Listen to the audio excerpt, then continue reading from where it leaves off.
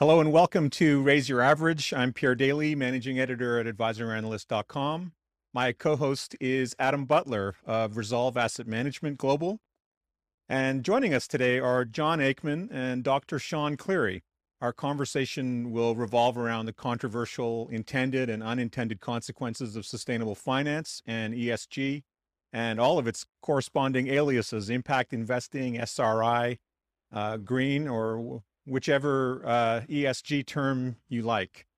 John Aikman is president and CIO at Resolution Investments. He's also the founder of an artificial intelligence consulting firm, Nord AI Analytics, started in 2019. Previously, John was CIO and portfolio manager at Pinnacle Wealth Brokers and was the winner of the Portfolio Management Association of Canada Award for Performance in 2018. John has a law degree from Queen's University, an MBA from the University of Oxford, and has completed advanced certificates on artificial intelligence and fintech from MIT. John is a chartered investment manager and qualified lawyer in Ontario, England, and Wales.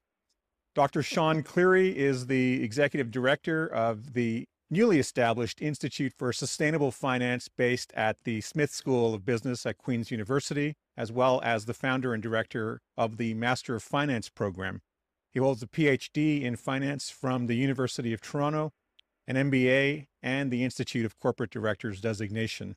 He is a CFA charter holder and is a current member of the CFA Society Toronto Advisory Council and a former member of the board of directors of the Toronto CFA Society and the Atlantic Canada CFA Society, where he was serving as president. The views and opinions expressed in this broadcast are those of the individual guests and do not necessarily reflect the official policy or position of advisoranalyst.com or of our guests. This broadcast is meant to be for informational purposes only. Nothing discussed in this broadcast is intended to be considered as advice.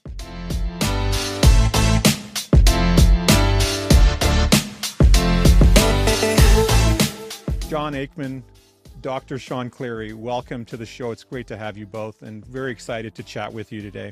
Thanks very much. Thanks. Happy to be here. A lot of pedigree on the channel today. There certainly is. We got to be on our best There behavior. certainly is.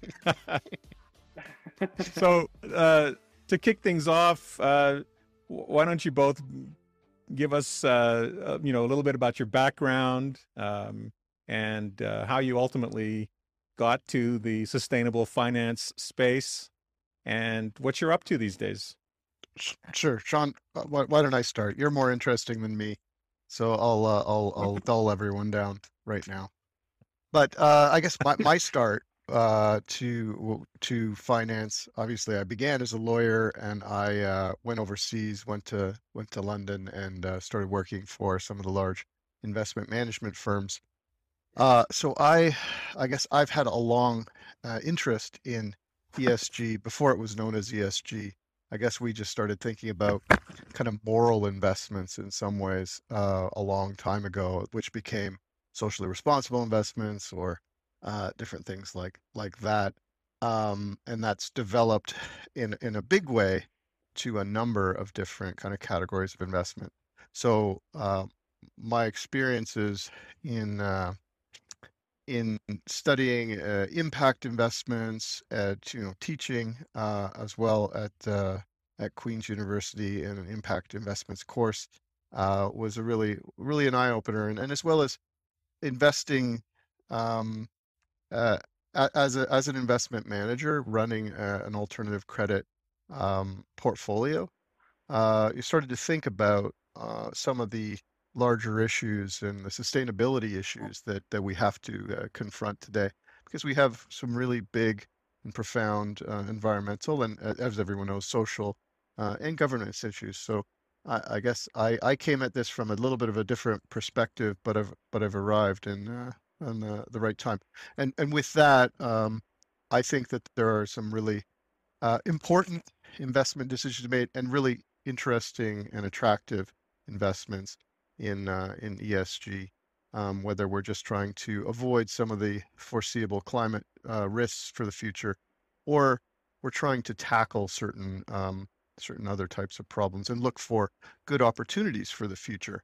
ESG is something that will be, I think, the story for the next 30 years is going to be the general trend about how we tackle some of these large issues like climate change, and how we invest is changing. So I also sit on part of a pension and endowment for a university, and that's really interesting to see the way institutional thinkers, institutional investors are thinking about investments for the future. Now that said, I think that there are lots of things to discuss, and the ESG could create bubbles in certain sectors, for sure. But I do think that it is a major trend going forward, and it is really, really important that we get it right and pay attention to sustainable finance. So with that, I guess I turn it over to Dr. Cleary. I can tell you that he was wiser in this regard than in fact I was, that he was a forward thinker. And as I was grappling with the implications of artificial intelligence in finance, he was really focused on sustainable finance and is clearly a leader in Canada and internationally, and has written a lot, has spoken a lot on that. So for my part, I'm really glad that you're here today, and it's really great to see you and have your insights on sustainability. And congratulations on developing the ISF, which is a huge development for Canada globally on sustainability. Well, thanks, John. It's like I feel like I should leave now on a high note. You beat it. I appreciate all the kind words. And I would say it's been an interesting journey setting up the Institute for Sustainable Finance at Smith School of Business, Queen's University. So we formally launched just under 2 years ago, November 19th of 2019, but we were in the background working on things for about 3 years. And I think what's interesting, and you kind of touched upon it, is just the conversations that I have these days versus those that I had 2 to 3 years ago. So when we even started to set up the Institute for Sustainable Finance, I was on a call this morning, and the most common question I got asked was, how do you define sustainable finance, right? And I can say that I probably don't get asked that as often anymore, although it does tend to mean different things to different people, depending on their perspective. But it's really come charging into the mainstream. And I think it's affecting the ways that institutional investors are looking at things, because clearly they tend to have the longer tails, especially pensions. So they've probably been a little bit ahead of the curve in looking at these. But if you look at asset managers and the movements that are going on in the retail market too, these are questions that investors are asking their advisors. And also, if we're in the middle of a major transition, which we are, if we do get to net zero 2050 or whenever we get there, that's going to change the structure of a lot of industries and a lot of companies. And, as an investor, those are important trends to be aware of. You want to know the trend, and you want to identify where you want to be on that trend. Do you want to be ahead of it? Do you want to be on it? Or you certainly don't want to be too far behind it, right? So I think it's driving a lot of the conversations today. And the Institute for Sustainable Finance, I kind of forgot to mention what we are, but we were set up at Smith School of Business, but we're a collaborative hub spanning across academia, industry, and regulators, with the mission of promoting sustainable finance considerations in mainstream finance. And we pursue that mission on 4 pillars: research and education, which you normally associate with universities such as Smith School of Business, Queen's University, but also collaboration and outreach. Because these questions and getting the right questions and providing the right educational opportunities and focusing on the right research questions, because it's a growing area, requires a lot of conversations with others. And also part of the research and education is getting our research out there to people that are interested. So it's been a busy 3 years, and the momentum just seems to be growing in the area. And of course, Now I've kind of switched from mainstream finance to sustainable finance world. And now it's like everyone I talk to is talking about COP26 these days. Yeah. And it's interesting that a lot of the headlines in the newspaper are COP26 as well. So it's not just, 3 years ago, it might have been a page on page 7, B7 of the report on business, and now it's right on the front page. So I think that's reflective of the fact that people are recognizing it's very important. So sustainable finance. Obviously, I think people are starting to gain a better understanding of what it means to think sustainably. But I'm curious about how you sort of map the Venn diagram between sustainable priorities and finance. I mean, obviously, finance traditionally has been about raising capital and allocating capital to productive projects. So how do you guys see the ISF in terms of, bringing together best practices in sustainability with what is traditionally a fairly conservative sector like finance? Yeah, that's a great question. And I think there's Canadian expert panel for sustainable finance was convened in 2019, and Tiff Mecklem was one of the 4 members on there, and Andy Chisholm and Barbs Van, who are both on our advisory board, were 2 of the other 3 members. So they had what I thought, it's a rather lengthy definition, but I think it captures the spirit of it. That it's about capital allocation, about risk management, and about financial processes that integrate sustainability considerations into those, traditional finance areas, right? Finance is about allocating capital and managing risk and developing securities and processes that help to do that. And, so I always think of sustainable finance to me is about integrating both environmental and social considerations into your decision-making process to promote both a more sustainable future for us, but also economic prosperity. And I don't think those 2 things are as mutually exclusive as some people once thought they are. I think with change, of course, some things don't benefit from change, but there also comes a lot of opportunity, right? And actually, it's interesting when John was mentioning earlier and getting involved in AI and finance and fintech, right? Like that was a major adjustment to the financial markets to have to recognize this is now part of our day-to-day business. And I think for the large part, people recognize that now, and it's been integrated into a lot of operations. So. What are your thoughts? So risk management is obviously integral in virtually every facet of finance and investment management.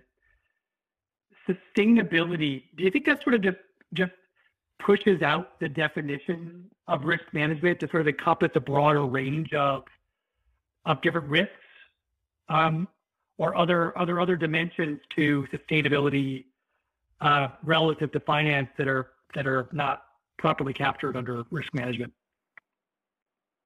And I think that's part of it. And that's probably traditionally how sustainable finance started to become accepted. It was viewing it as if we don't do our due diligence, on environmental, social factors, and clearly governance factors is something that the mainstream financial markets addressed over a decade ago and realized, wow, we really need to pay attention to the quality of our boards of directors and the shareholders and other governance factors.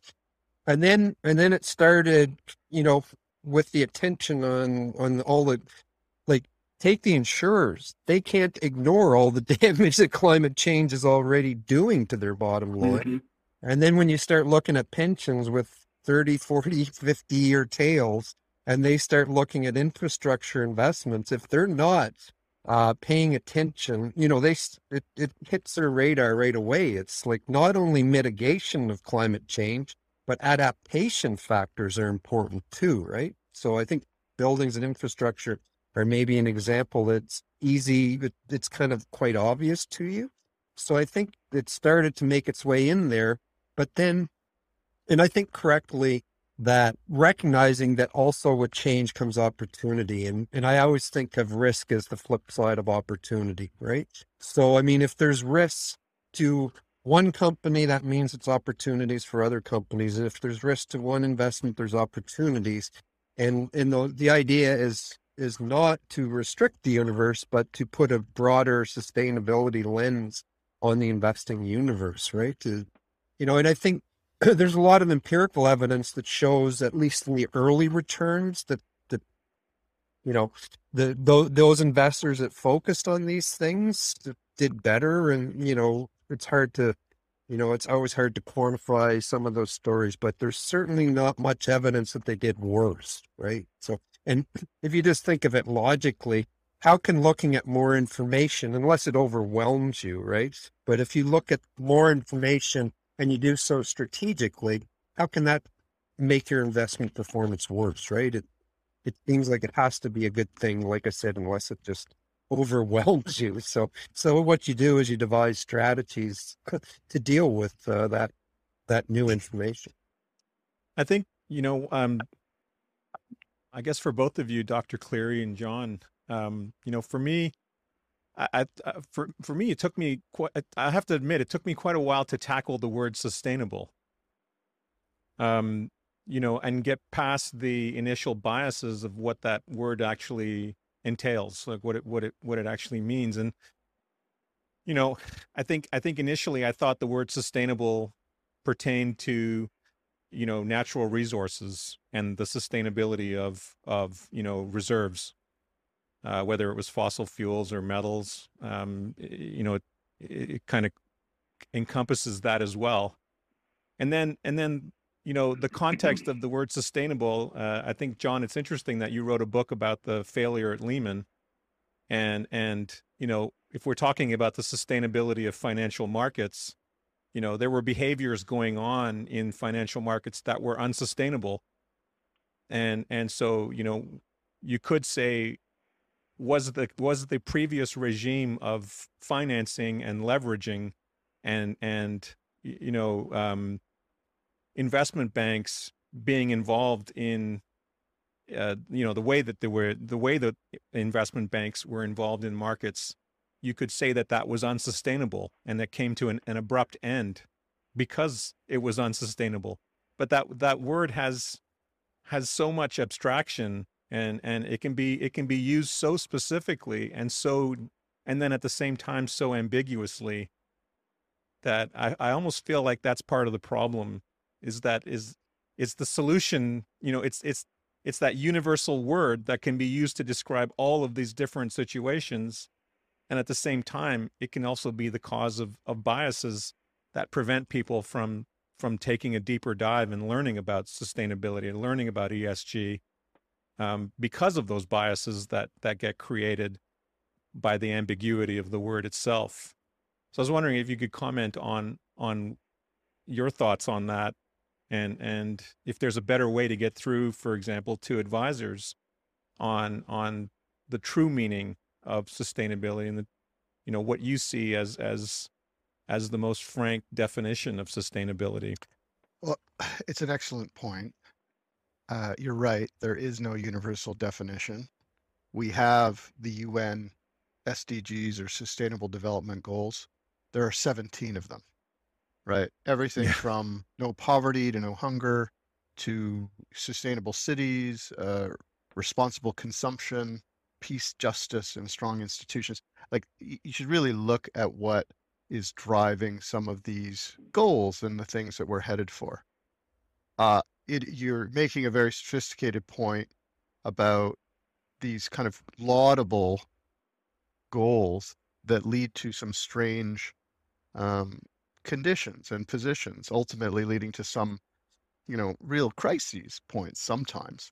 I think it's useful to remember that the spark that started the global financial crisis really had to do with subprime mortgages. Right. And subprime mortgages were largely driven by government policy to solve other social issues, like too much incarceration, reduction in taxes, things like that. So there was a real government incentive to support putting people in homes that couldn't afford them, rather than not putting them in homes at all, to increase the tax base and to solve certain social situations.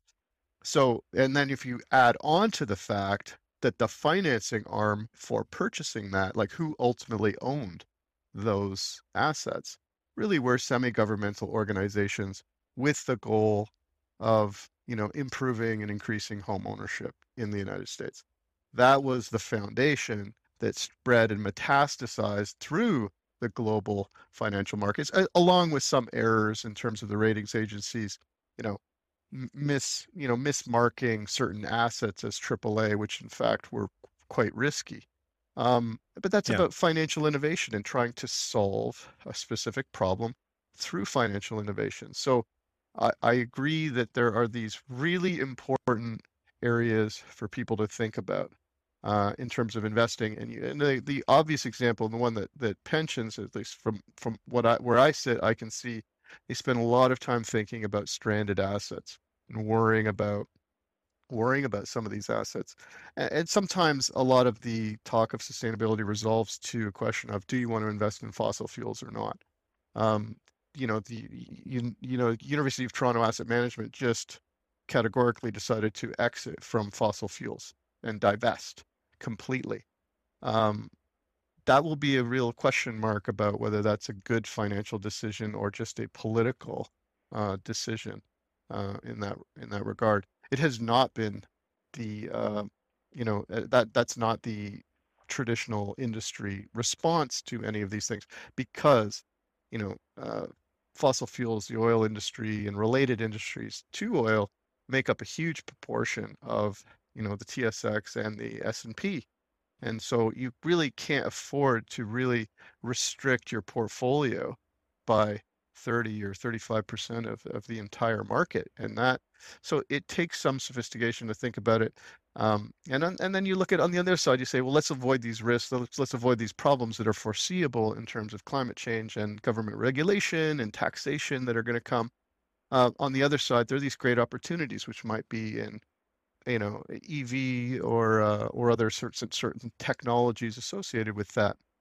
So I think it's starting to think along those lines, but we're in the early days of this. I think it's very important to be aware that the bedrock of finance, of making decisions that are accretive, and what's an NPV project, is getting harder and harder to think about, because we have to take on both of these kind of hard empirical science aspects, like climate change and how much carbon goes into the atmosphere on one hand, and then on the other hand, you have to think about social issues and these other areas where there isn't a good answer to the question of what's ESG when you combine something that is kind of categorically different on both sides. And it explains why ESG ratings are all over the place, and that it's not easy. It also explains why that the bulk of ESG investing has been focused on equities, because there's so much data in terms of what's available for equities. Now, so that leads to a strange position of, yes, there's this big focus on equities, but the ESG opportunity, in fact, could be much larger in certain other areas, which would be maybe some of the alternatives and other things. When we're really thinking about how do we apply these sustainability goals, and what are the investment areas that we really need to think about, I think that the alternative space is a really attractive, interesting space for doing just that. Because ultimately, if you're a small investor on a gigantic company and you want to make some sort of ESG improvement, almost impossible. But if you're involved in more of an activist strategy, then you really maybe have the opportunity to turn the dial on certain investments in an important way, then to help them think about what improvements in ESG really mean. Because really, one of the underpinning challenges is, do we just say, I only invest in companies like Apple or Tesla or something like that? Or Do I try and invest in companies that maybe aren't doing well, but that can turn the dial and improve their position significantly through innovation and paying attention to some of these sustainability goals? Like one of the most fascinating areas is just boring old concrete, and some new technologies associated with that, with like carbon, carbon injection and certain developments from the technological perspective really may hold a lot of value for the future, because just some of these industries like steel, oil and gas, and Yeah. concrete are really very, very large emitters, and those are things we can do something about. So I see a great opportunity in some of those spaces, and yet maybe the places where people have focused historically, I think a lot of them are tapped out to some extent, and the valuations maybe reflect a lot of high expectations in terms of ESG. Yeah. I think the ESG movement is motivated by a desire to leave sustainability to the greatest extent possible to free market forces. I think one of the challenges that we have in financial markets, and we've chatted about this, John, and other forums, but is that there's perhaps a misalignment of time horizons, where investors and managers and most stakeholders in the investment process are incentivized on a horizon on the order of sort of 1 year, maybe 5 years, and on the very outside, maybe 10 years or a little longer in the case of certain institutions. But the externalities that arise from investment in many long-term global projects are expected to pay off on the order of decades and in some cases centuries. And so, I know that ESG is motivated by a desire to leave as much of this as possible to free markets, but to what extent can we leave this to free markets versus combining free markets with regulatory policy as well? And then just speaking to ISF, what role does ISF play in guiding both investment principles and then also helping to inform regulatory policy around the world? Yeah, well, we that's a tough question, but we clearly do objective, relevant research and provide education. We don't actually control capital ourselves, so but we definitely are involved in the conversations and contribute to those conversations in terms of research that's important. Education is huge too, because we need to train the next generation and a lot of the existing generation how to answer these questions that are coming up. And and if they can't answer them, if you can't answer them, they'll go across the street to someone who can answer them. Like, I think there was a survey by RIA Canada, Responsible Investment Association Canada, in 2020, and said that 75% of retail investors wanted to know more about ESG, and only 26% of them had that conversation with their retail advisor.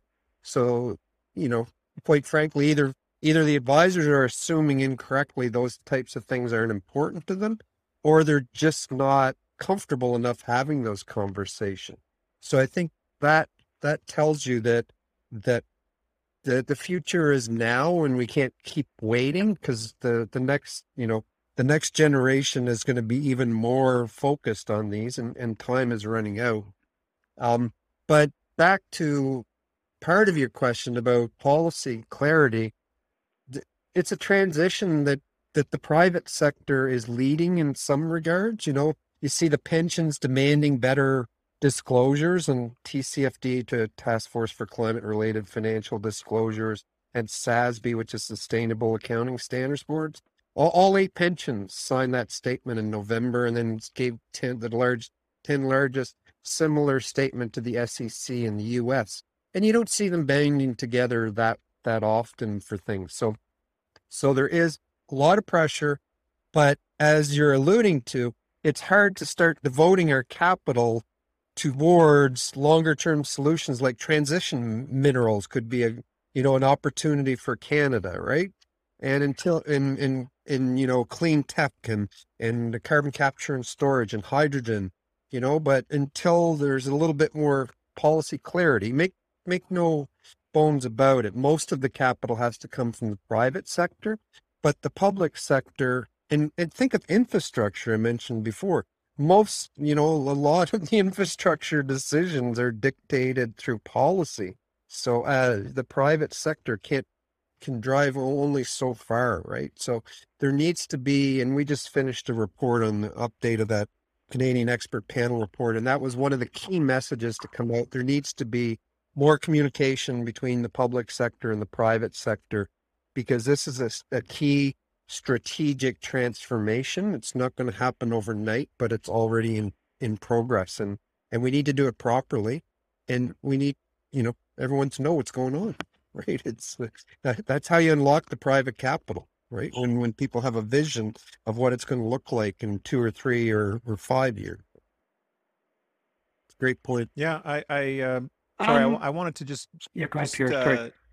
Go back a few steps, because I just to talk about the unintended consequences a little bit of policymaking, and John, you mentioned that the financial crisis in 2008 was set off, of course, by subprime, and that subprime, the birth of subprime was an ESG initiative in disguise, right? I mean, it was meant to sort of reform social justice, criminal justice, provide some social reform in terms of home ownership, and that kind of backfired, right? I mean, I think that when we get a lot of mixed commentary from advisors in our audience, some of it is angry, right? Some of it is this anger about how policy making is threatening to hollow out the energy sector,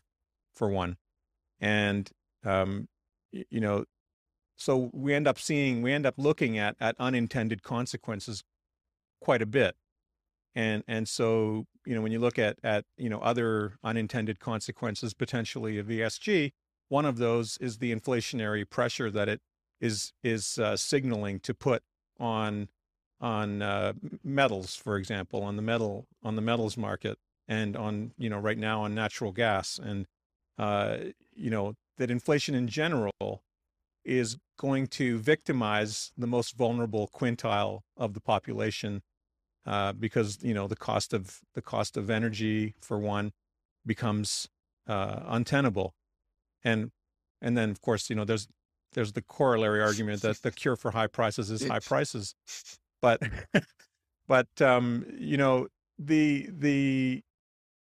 so there's a lot of, you can tell something's definitely moving forward, because there's a lot of controversial views on it on one side, a lot of anger and sort of dismay about what ESG actually means, and then on the other side you've got the ambivalent, who don't care either way, don't think much of ESG, or they just think it's a marketing ploy, and so how do you overcome that problem of the unintended consequences? Another sort of unintended consequence, I don't know if I brought it up in another conversation, which was the movie Anthropocene, where the coal mining in Germany is highlighted, and that they're literally tearing up Germany to get lignite to power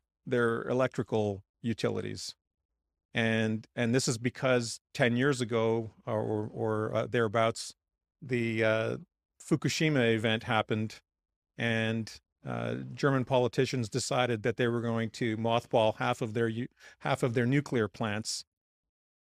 And so now, literally, they're not only are they tearing up the rural countryside of Germany, but they're starting to encroach on towns and villages and eating up the land underneath the towns and villages. And so there's this scene in Anthropocene where these harvesters or these lignite harvesters are digging out, acres and acres of land each day and destroying the German countryside because there's no power.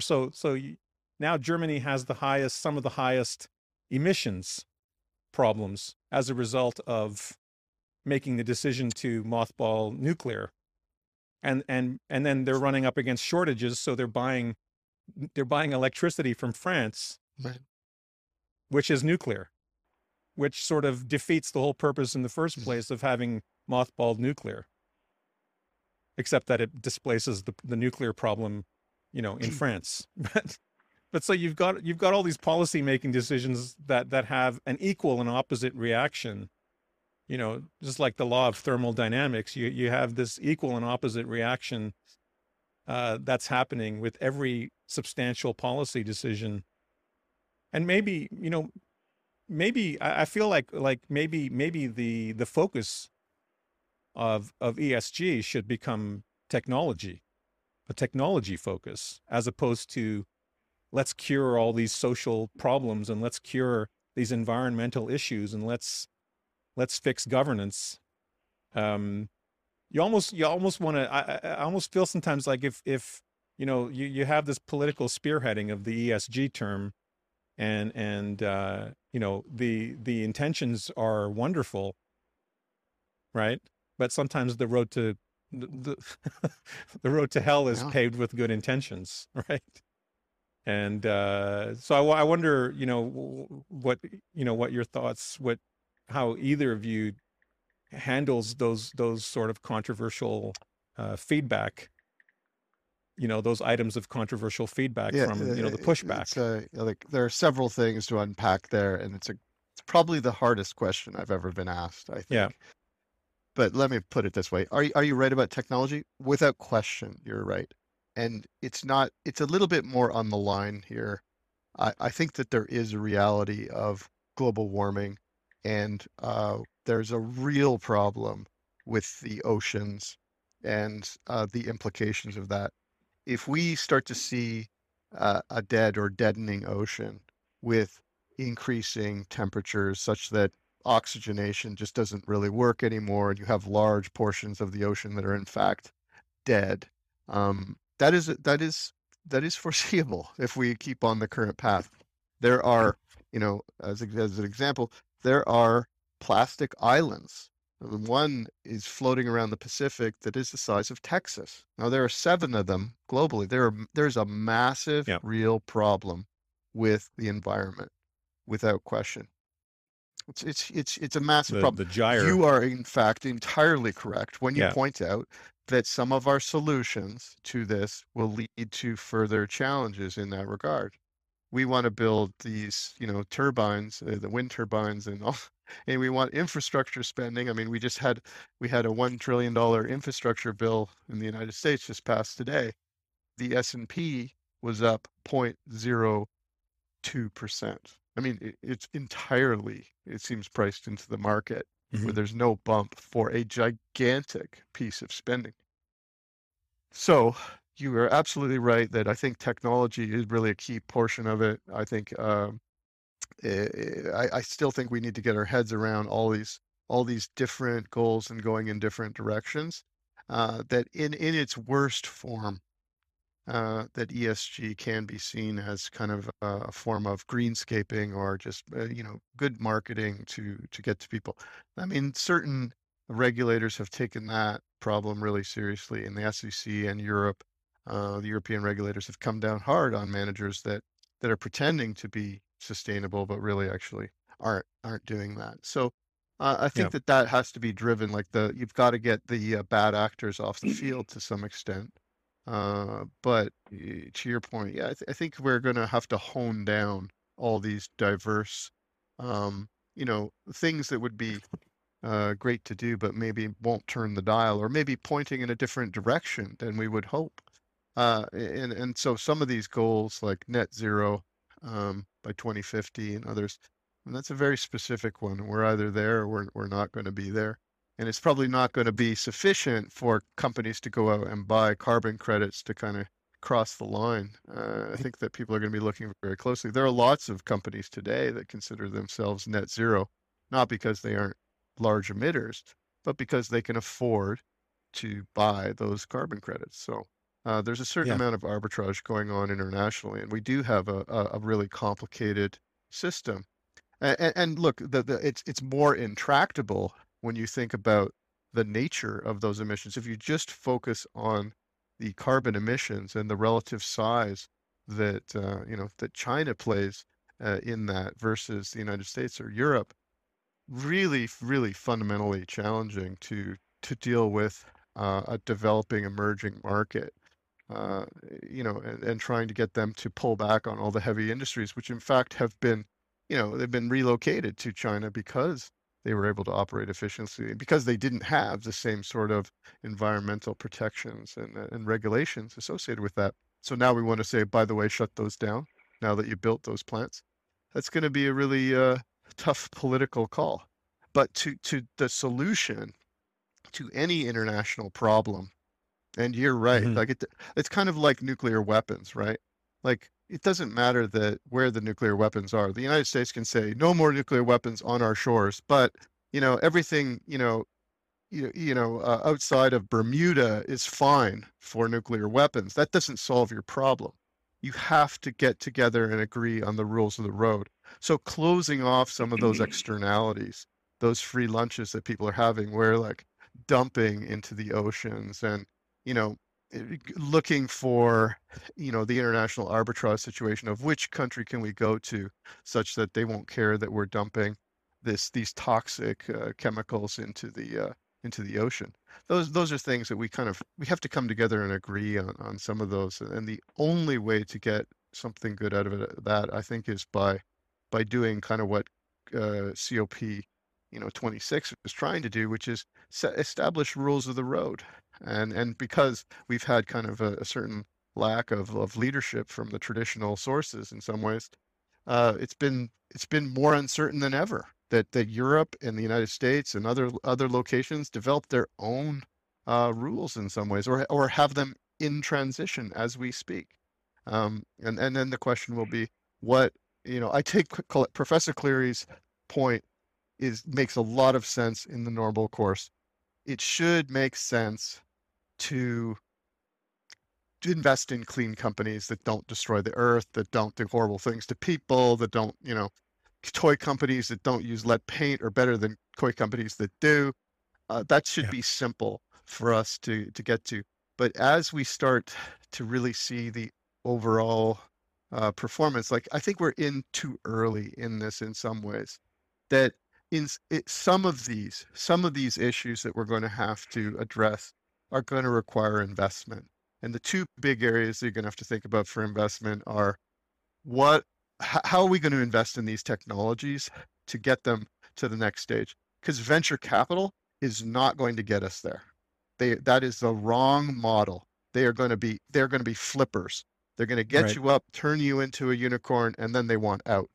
That's good for your market share. That's good for your returns, but that is horrible in terms of building big kind of infrastructure-like technologies that are going to be transformative on the world, to give them the time and the research that is needed to kind of to get them to that next level, such that you can develop some of these great new technologies that are going to really help and help not just in an economic sense, but also in solving the problem sense of hitting our emissions targets, and also looking at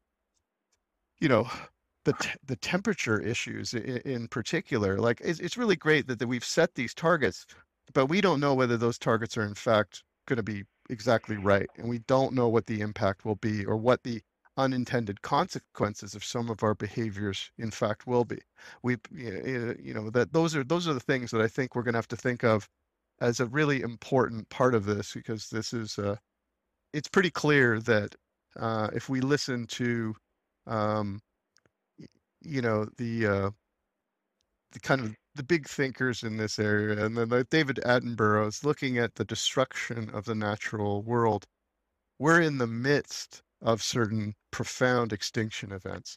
And we may need to change our targets to address that. It may be that we write down that it's a 2% target or 1.5% or whatever it is.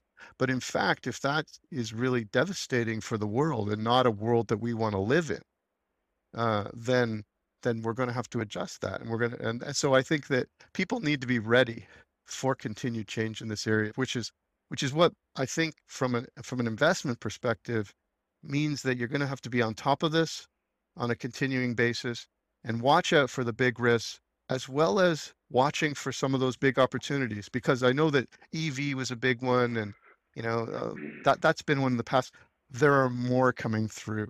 They may not sound that sexy, but they're fantastically interesting when they have broad scale and scope for some of the new technologies that are coming up, because some of them are definitely developing and coming forward.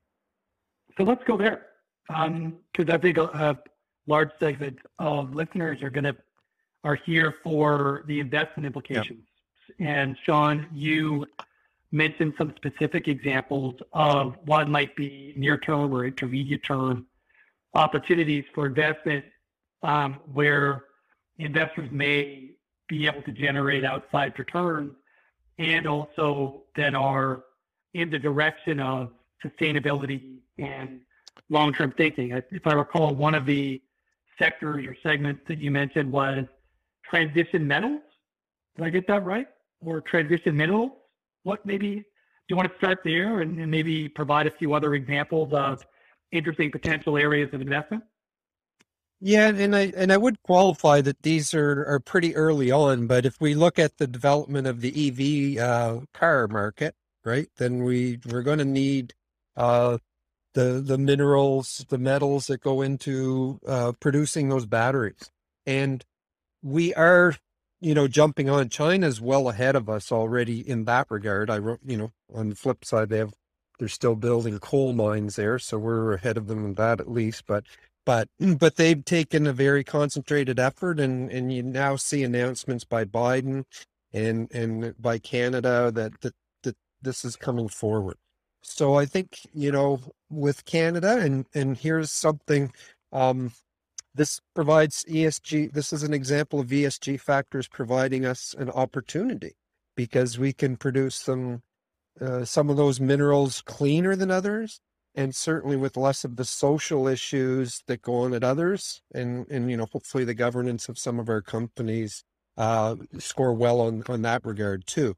So I think that's like an interesting example of, taking the opportunity out of this. And I think it's well recognized. I would say there's still early stage opportunities, but if we develop the market correctly, and this is where, back to the previous conversations, it's about doing things correctly too, right? Like if we don't develop it correctly, maybe we miss out on that opportunity or part of that opportunity, right? So, and that's why we need to have the regulators in the private sector and the suppliers of capital all having their voice heard, right? And I think those are important considerations. We need to really open the lines of communication better, so that everyone hears what the other parties are saying is important to them. Yeah, John, thanks, John. Do you have, John, any other ideas to add to Sure. the investment opportunities? I think that's right. I think traditional investments in terms of equities, for active management, there's a real opportunity there. If you're just looking for access, there are lots of quality ESG ETFs to think about, and let someone else who's focused on that think about what ESG means and just allocate that way. Can be a relatively easy way for advisors to think about getting access to this. There's everything from, when I think about ESG, I don't think about it as like you would immediately know whether a business was ESG or not just by saying it's EV. You could have really horrible businesses that are electric vehicle businesses, because they're so destructive, that they use horrible labor practices, they do other things like that. I think what's really important is to think about, to understand that each area that we might want to invest in, so there'll probably be more emphasis on biofuels, renewables. There's going to be more focus on water resources like that. Healthcare is going to be important. Um, Everything from, oil and gas. I know that people think that that's like the antithesis, but we could have a really big change in some of those oil and gas companies that really could turn the dial in some important ways. And if anyone can do that, I think it's those areas, um, because they have the capital and they have the determination and they feel the hit more than anyone else. And then, everything from looking at fintech or new developments in certain areas, I think are really important for us to think about new sustainable apparel companies and other things like that. New companies that are looking at packaging, very interesting. Sustainable packaging is a huge problem. Just the proliferation of plastics and the need for certain alternatives. It's not easy right now, but if you can get in on some of those opportunities, that's massive, right? That is a biodegradable plastic. They exist. They just aren't developed in the same way. So I think that there are lots and lots of investment areas to really think about and to focus on in the traditional markets. But I would say that the thing that I would expect more than anything is that I would expect more inflation in some of these sectors that are considered hot from an ESG perspective, and that and that we are seeing significant inflation and significant money printing associated with that, as we've talked about. That if it, the even though the S&P is up pretty much 100% year over year since the beginning of the pandemic, money printing is up more than 400% in terms of just the United States alone in terms of M1. So you have a massive amount of capital that's come forward. We know that inflation for the past 4 or 5 months has been at least 5%, and we know that the risk-free rate is much closer to zero, or in many locations it is in fact negative. So on a real return basis, what I think that advisors should be focused on is looking for inflation adjusted investments that are kind of suited to the new economy, that are reflective of kind of some of the ESG factors. And to that point, I think that some of the technology areas clearly are doing better than others that have seen that uptick. The traditional areas for inflation hedging, gold has been a disappointment in that regard. But then again, other metals, there's been significant uptick there. And then also, like, think about the new areas and areas of technology to think about when we're thinking about that. Like, it's something to look at, crypto investments, crypto assets, and really alternative investments, because when we're dealing with a difficult situation, a difficult changing rules, that's a really great opportunity for investment managers to recognize that when you have an inefficient allocation of capital, because they can make investments that capitalize on that.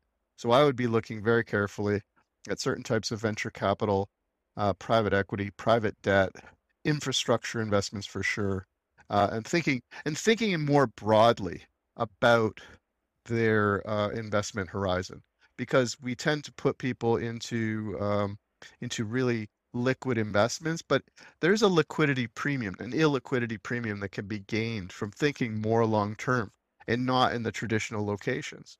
So I think that you should be really looking at fixed income alternatives in today's market that can beat inflation are a very attractive option, and they exist, but they may not be the same as or as easy as kind of investing in your traditional AAA bonds or things like that.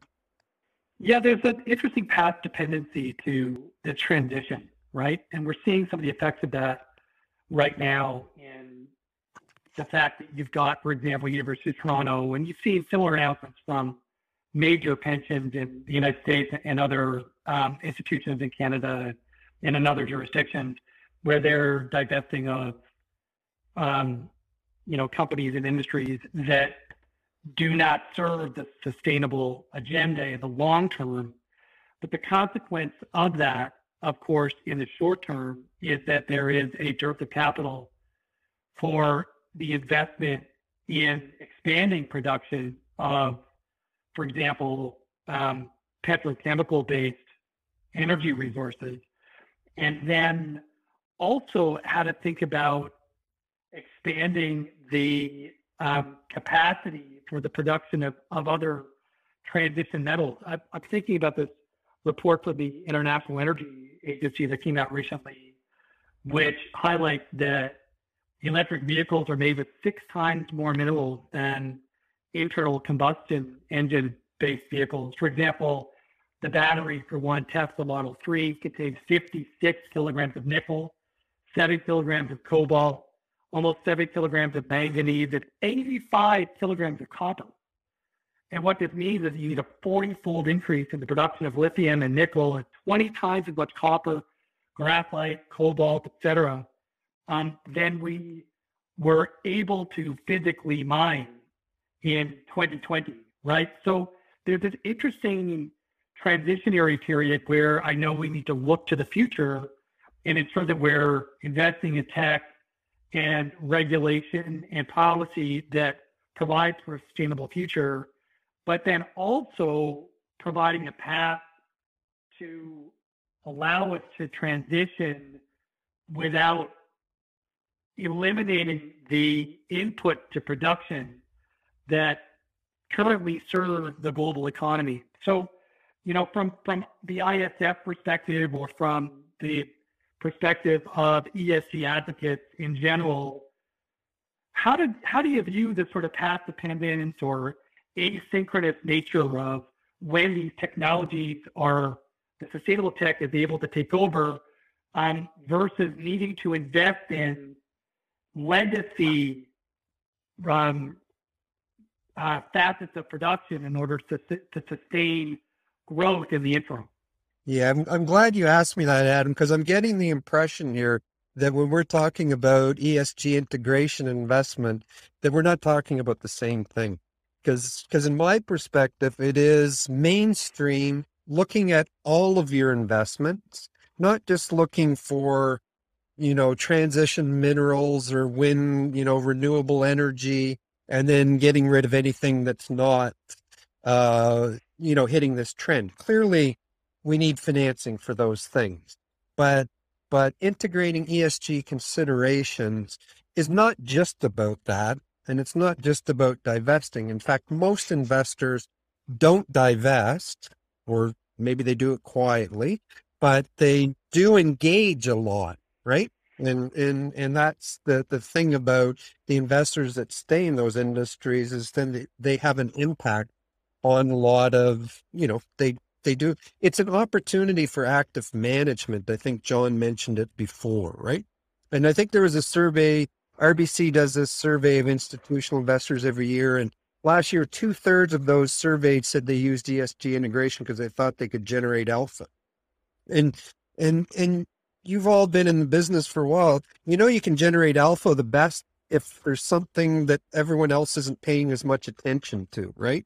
Or there's not widespread information, that's why small stocks for a while, and so on and so forth. And that's why we had quant strategies evolved, right? And then as soon as everyone got the same information and recognized that, they started, those arbitrage opportunities disappear. And I'd say we're getting close to that point, because although there's an information lag, which is why investors and those big pensions and the BlackRocks and everybody's demanding better information. But as long as there's a bit of an information void, that creates an opportunity. It also creates a risk, right? Because you're holding securities and assets in your portfolio, and if you don't have the full picture on them, then it creates, a risk. Whereas if you can assemble that full picture, it creates an opportunity. So I think, for generating alpha, it's probably one of the best areas out there today, for the very reason that it's very frustrating to those involved in it, this lack of good information. But we're seeing pressures, like we saw an announcement from the CSA a week or two ago about movement to integrate TCFD reporting, right? And those types of things, that's coming on the heels of the institutional investors and the general public for better information. And the funny thing about that is that will be beneficial to the companies, even though it will be a bit of a hassle. Well, it will be a hassle for them the first time, but understanding where they are, where their carbon footprint is, where their strengths are in their governance structure and their social issues, those are things you want to know ahead of time, right? Because the funny thing too, and I was going to mention COVID earlier, having these conversations, everyone said once COVID hit, that was going to be, nobody was going to be paying attention to ESG factors at all anymore, right? And in fact, it was just the opposite, because they said, wow, a big systemic risk that everyone knew was a possibility since SARS that we didn't adequately prepare for hits us and nails us. What does that sound like, right? It's like climate change, and we're getting we're getting monthly reminders of the effects of climate change, right? With flooding, and I used to love to go to Toronto Island. 2 of the last 5 summers, you couldn't get over there, right? And it's just getting warmer. So these are not, you know what I mean? These types of what we call isolated events and wildfires are unlikely to get less frequent since we're continue to get warmer, even if we get to 1.5 degrees or 2 degrees. So the world is changing, whether we like it or not. And I think the pragmatic thing to do is to start thinking about that and planning for it. And that. He'll be back. You know, it's funny because there's some game theoretic challenges, and we're seeing some of this play out where you have this underreaction, overreaction effect. So, for example, at the moment, you've got the COP26 meetings happening, the symposium, and they happen to be taking place at a time of skyrocketing energy prices globally. You've got a massive natural gas crisis in Europe. You've got China shutting down the electrical grid or phasing in and out different regional electrical grids, which is impacting the production and the variety of goods. At the same time as the COP26 meetings are happening, and you can see some of the effects of the timing in the policy response that's coming out of the symposium, where, sadly, I think from one perspective, sadly, they're walking back a lot of the policies on reduction on the reliance of coal, or reduction on the reliance of carbon-based energy sources, because they're recognizing the impracticability of instituting these anti-carbon-based fuel policies too aggressively before we have effective, scalable substitution, right? So, we have this very zealous policy stance. At the last symposium, it guided global companies, in the petrochemical industries to reduce investment. And we see these in the CapEx numbers over the past decade, where year in, year out, global coal and oil and gas exploration production companies each year have invested less and less and less in CapEx. And now that's resulting in, for that reason and a variety of other reasons, in a massive spike in energy prices at exactly the wrong time for the current symposium to try and set policy guidelines going forward, right? So it's really hard to account for all of these potential interaction effects and path dependencies. So I think we need to take a very nuanced and tempered approach to how we think about this. And then again, the University of Toronto and some other organizations taking, and I think, Sean, you spoke to this, right?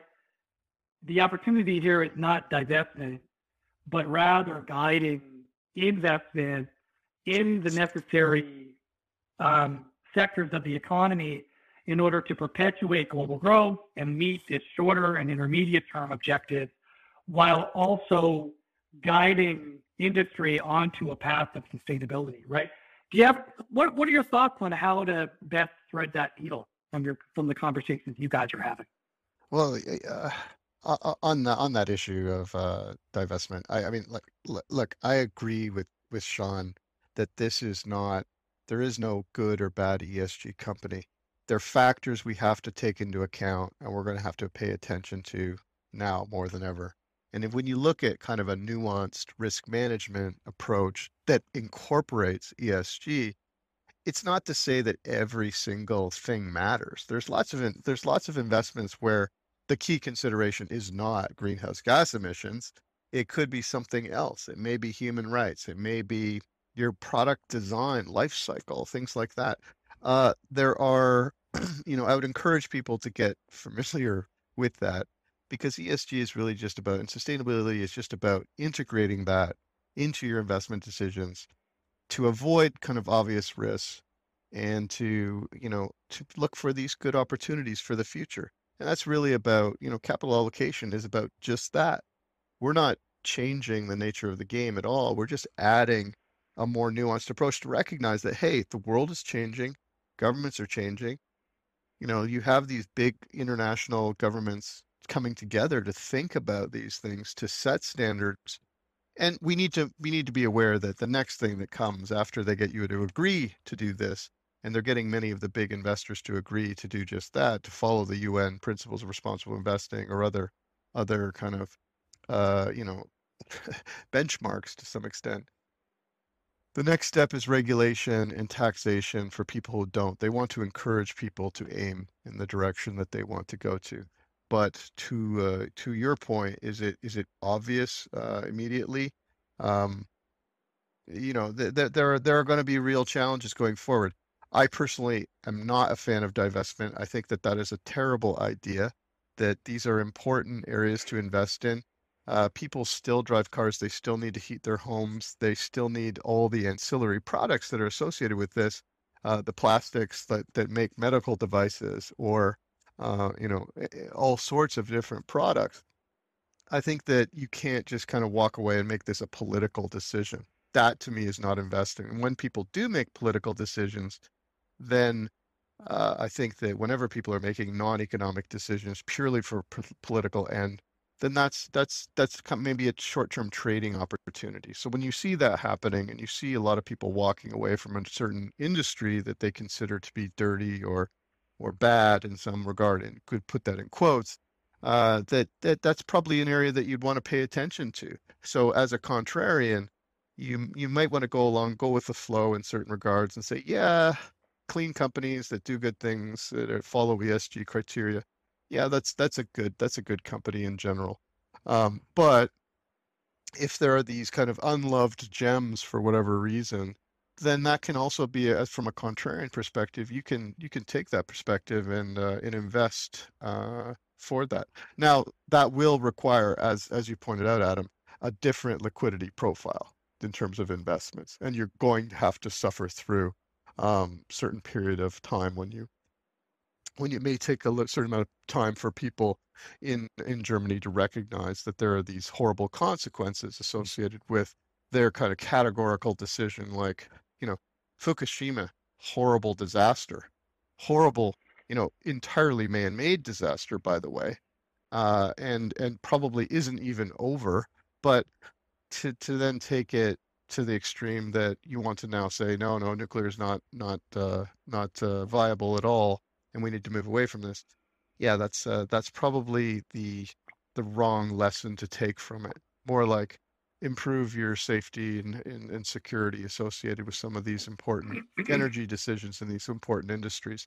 But to some extent, you can feel that the baby may be thrown out with the bathwater on some of these. As an investor, I think that's usually, that can be a bad thing initially for investors, but it's often the case that we recognize that there's a baby and that we have to take steps to address that. But to the larger point of, is the environment changing from a finance perspective? Without question. What people are allocating to is changing, and the cost of capital. Clearly, people are trying to provide incentives to give certain projects life. And with that, maybe the learning lesson is, with this whole sustainability area, you probably do need to rethink your investment horizon, the liquidity that you need for your investments, and try drawing out and extending it over a longer period of time. so that you could look at rare earth metals or some of the other, semi-precious metals that are important from a certain perspective, and not necessarily look at it day by day, but take a strategic viewpoint to recognize that there are these imbalances and that it may be that these are, are unloved right now, or that in the future there's this huge opportunity that just hasn't been recognized yet. Rare earth metals, they aren't making more of them. They take an incredibly long time to develop a working, functional mine, and that these are the types of things that will be truly, vastly more valuable for the future when we're trying to address these, the needs of EV and also the ancillary products. Where remember that this is a technological revolution that is happening at the same time as an ESG revolution. The underpinning of a lot of this is that we have these new technologies that are really transformative. And they're transformative in the sense of they're displacing old industries, old jobs, the way we do things in a fundamental perspective. And now, we have robots that are doing many of the jobs that humans were doing before.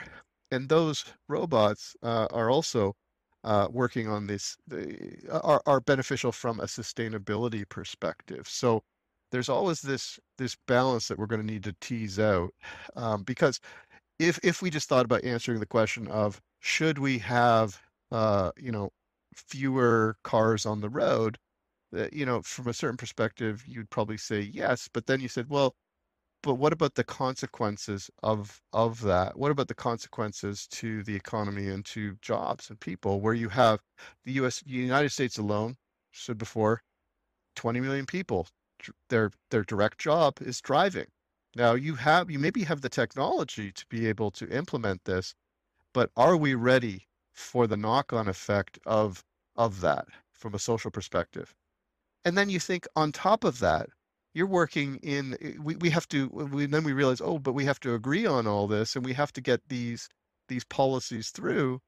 And we work in a democratic system for the most part in the Western economies, such that with a 4-year right, you have a term. 4-year term. Thinking long term is pretty difficult when you're doing that. And then look at the reality. Largest infrastructure bill ever passed since FDR, and the S&P is effectively flat for the day. Mm-hmm. Now that's breathtaking. Not for what happened, but for what didn't happen.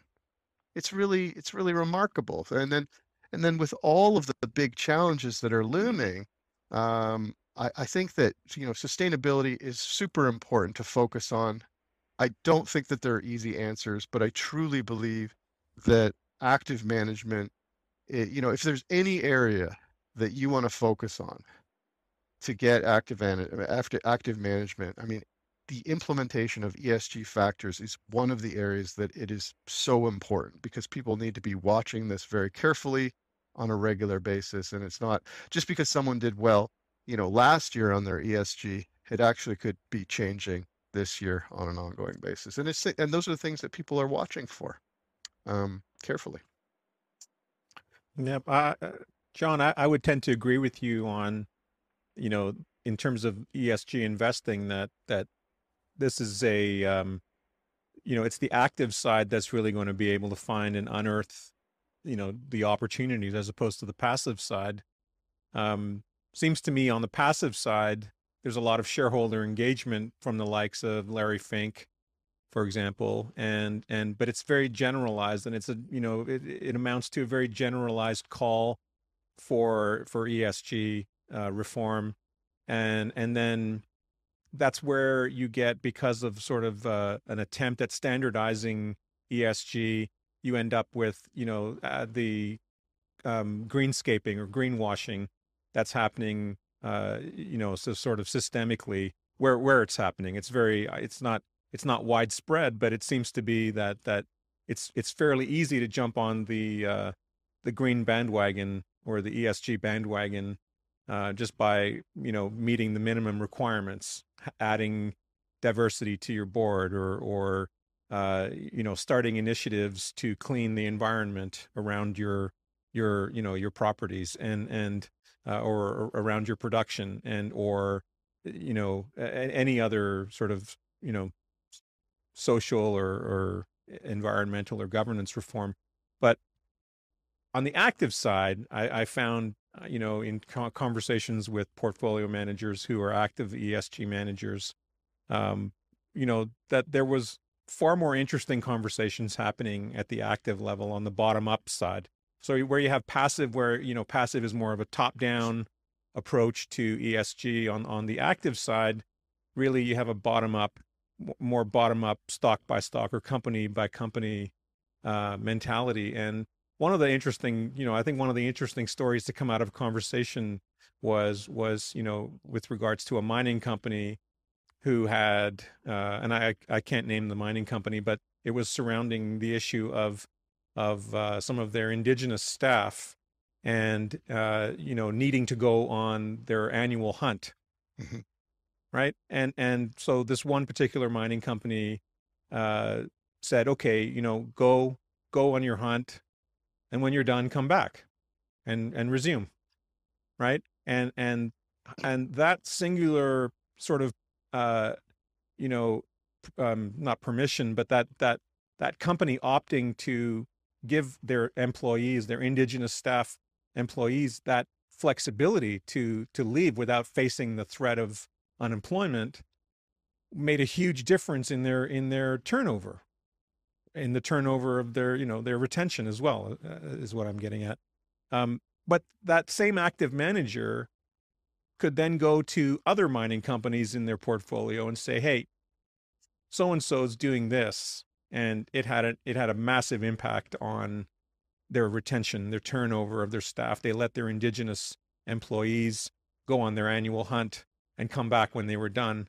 And their indigenous employees are far more happy.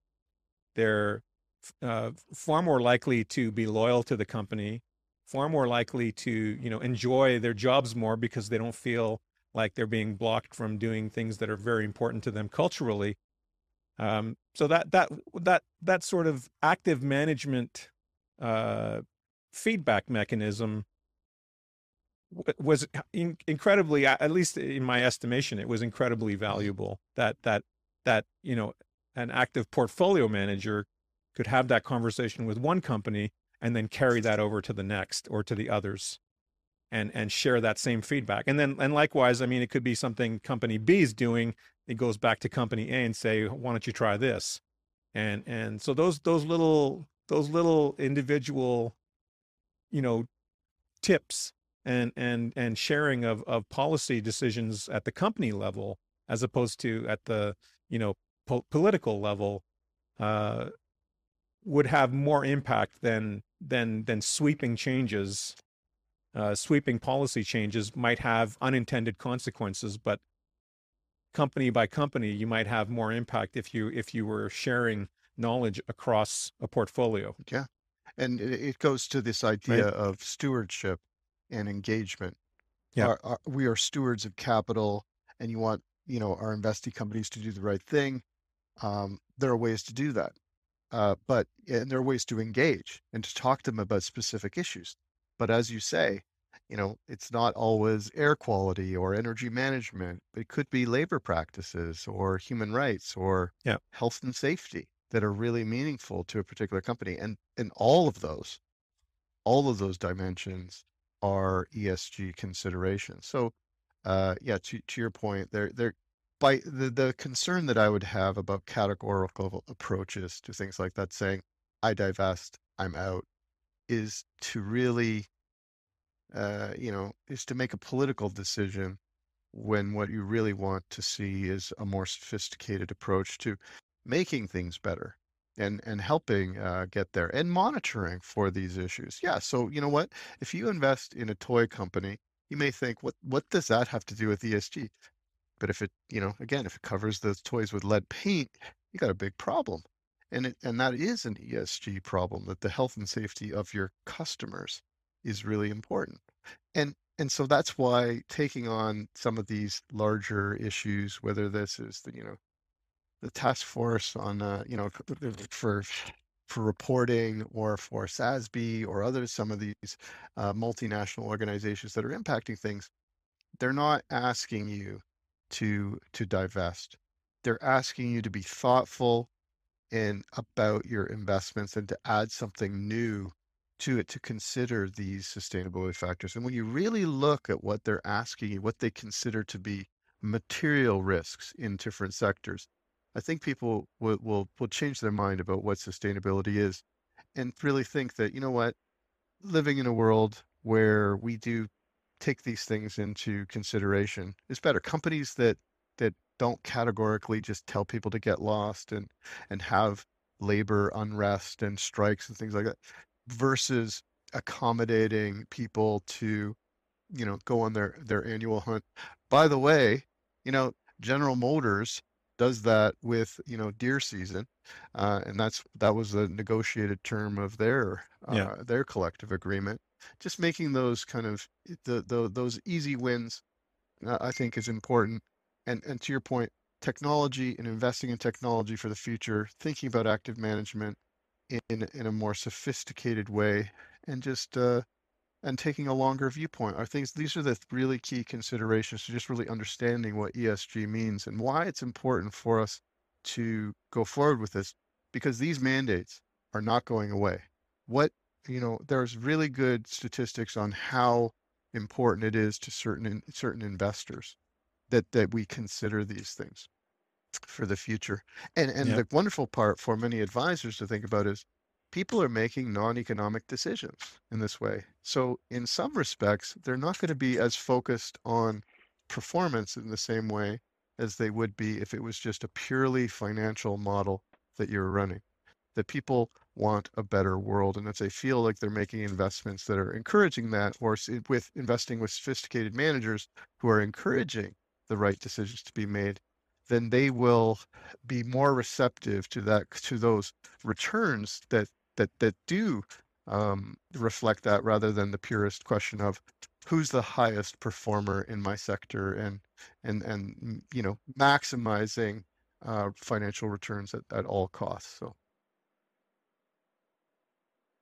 yeah, to your sorry, go ahead, Adam. No, if you wanted to respond directly, go ahead. I just wanted to go back to something John had said earlier, which was, you know, you mentioned, for example, I love one of the areas that I personally love about some of the sort of more selective ESG opportunities are in the areas of new innovations. And you mentioned cement, you know, where you know, cement companies are sequestering carbon dioxide, which is captured in the cement, and it actually produces a technologically better cement, more resilient cement. But there's, you know, that's one sort of alchemy that's really interesting, where, you know, you're taking carbon dioxide and turning it into an element by combining it with other carbon atoms to make cement stronger, and so you can actually permanently sequester carbon dioxide in the cement. And then you have other companies like Carbon Engineering, for example, where, you know, they have these gigantic fans and they're sucking the carbon dioxide out of the atmosphere in the, you know, maybe in the middle of the desert, and they're turning that into fuel, right? They're turning that into biofuels by again combining it with other carbon atoms and then liquefying it, or making solid fuel. And there's other, you know, technologies, similar ones where carbon dioxide is, you know, when I think the problem is that while those opportunities are, you know, can be exciting to contemplate, they're not getting the kind of capital that they should have. You know, one complaint I heard was that, you know, these companies were coming up at a time when you know, the marijuana phase was in a boom, you know, where all the capital was going to marijuana companies, to weed, right? And so it was impossible to raise money for ESG companies while that was happening, while you know, all the capital was being sucked away by weed, and so you know, you have competing interests too, right? So these companies can be very exciting opportunities to contemplate, that a company can build a fan array that collects carbon dioxide and turns it into gas, or diesel, or you know, some other biofuel, and or turns, you know, captures carbon and turns it into algae. You know, those types of situations should be getting more attention, but they're actually competing with, you know, the whatever is the fad of the day, or they're competing with technology stocks. they're competing with Bitcoin, they're competing with so many other, more sort of manifest opportunities that are writ large in the market and sort of writ large on things like Reddit, and they're not able to raise those incremental amounts of capital, and that's where I think ISF, Dr. Cleary, comes in very, comes at a very interesting time in the evolution of ESG, and that's that there needs to be definitely more education, more focus on the capital market, learning about how to find and identify these opportunities or how to value these opportunities so that they can properly finance them. And not be led away by the nose by whatever's hot that day or hot that year. Otherwise, the ESG sector, which solves very long-term problems, is going to have a very hard time competing with companies that solve immediate problems or solve for immediate, immediacy in terms of the immediate opportunity that they provide to investors. So it's very seldom that investors can look 10, 15, 20 years out and say, yeah, this is where I want to go because of the impact it's going to have 20 years from now. But it's much easier to say, well, if I buy Tesla, it could become, double what it is now for whatever reason. Or if I buy Bitcoin, not advice, right?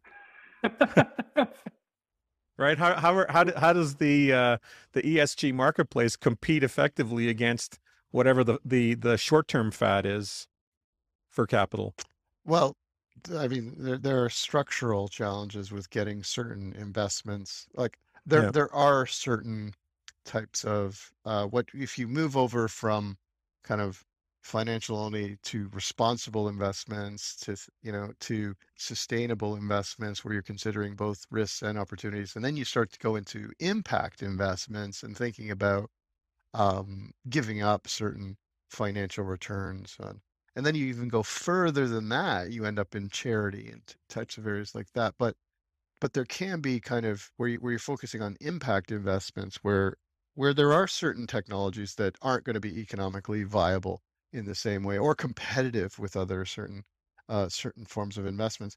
But in a way, we have to maybe think about what would make that viable, and do we believe that ultimately there are going to be certain there'll be certain government support or tax breaks for some of these companies that do solve specific problems like that transform that kind of business to make it more viable. There's nothing there's no easy solution to short-term thinking and short-term profitability versus kind of a longer term view on something that doesn't appear to be that sexy or in the market. But in fact, if we think long term, it may be that some of these things that are hyped and then drop in value. And I think cannabis is one of those examples that, look, there's been an incredible growth in particularly in Canada in terms of the development of of the cannabis market, and now we have consumption of alcohol and cannabis and other certain recreational kind of things like that, so that amount, according to StatsCan, is now greater than the amount that people people spend on their personal health care. Like, that's amazing when you think about it. That they've actually jumped ahead in the middle of a pandemic. Like, personal health care isn't that important when we're dealing with this massive health issue. So I don't know that there's an easy solution to the question of should we be investing in just what's hot, or being is there a lot of FOMO going on? Probably. Ultimately, in the long term, if you can really solve some of these big challenges in an economic way, and that makes sense, with or without government support, because definitely a couple of things for sure are coming. Taxes on emitters and certain companies are going to be increased. Tariffs and things like that are coming in, and then benefits for some of these other companies that are going to be supportive, which will greatly improve their profitability picture, are also likely to come forward. governments have shown one thing during the pandemic for sure, and that is they have no problem printing more money to allocate to prop up certain businesses. And as this goes forward, I think we'll see that the direction of that tilts heavily towards ESG, so that you have a secular trend away from the past where, that if we looked at the top companies in 2001 or even 2008, and you'd likely see lots and lots of the oil producing companies at the top of that list. And now that's not so. That we have dramatically changed in terms of valuation in the market, and that trend is likely to continue for those reasons. Because, yeah, please. So I'm respectful. Sorry, no, I'm respectful. I'm trying to be respectful to Dr. Cleary's time, and we're at an hour 40 minutes here with lots of productive coverage of the topic. But I want to suggest that maybe we put a pin in it here and save something for discussion at our next meeting of the minds. Well, thank you very much, Absolutely. Pierre and Adam and Dr. Cleary. Thank you very much for joining us. Thank you. Absolutely. Thank you to you both as well. Thank you, John. Thank you, Dr. Cleary. Maybe ask John. Okay, John. John can answer. Yeah. So, John, last question. Would you rather spend a week in the past or spend a week in the future? A week in the future. And why? I would definitely have to go a week in the future, because there are so many things that are coming forward. As much as I think it would be fascinating to go into the past, go and see certain developments, historical or even prehistory, and see what the world was like, 65 million years ago or something like that. I think that would be fascinating to see some of that. But also, I'm hopeful for humanity, and I'd like to see what we come up with for the future. And I think that we are going to tackle these problems, as long as we recognize that that some of this is life and is important. Life is on the line in certain areas. Like, we are in an extinction event, but I think that there are going to be wonderful opportunities, and there's a wonderful opportunity for ingenuity to kick in. So I think I'm very hopeful for the future, and I believe that we are going to solve a lot of these problems. And I do think we're going to solve the climate problem as well. And I'm hopeful for what humanity can develop. So I would love to go into the future and see what we come up with, rather than into the past necessarily, and know where we've been. So hopefully that makes sense. Awesome. Thank you. Yep. Thank you very much, John. Very thoughtful. Thanks, Adam. Thank you.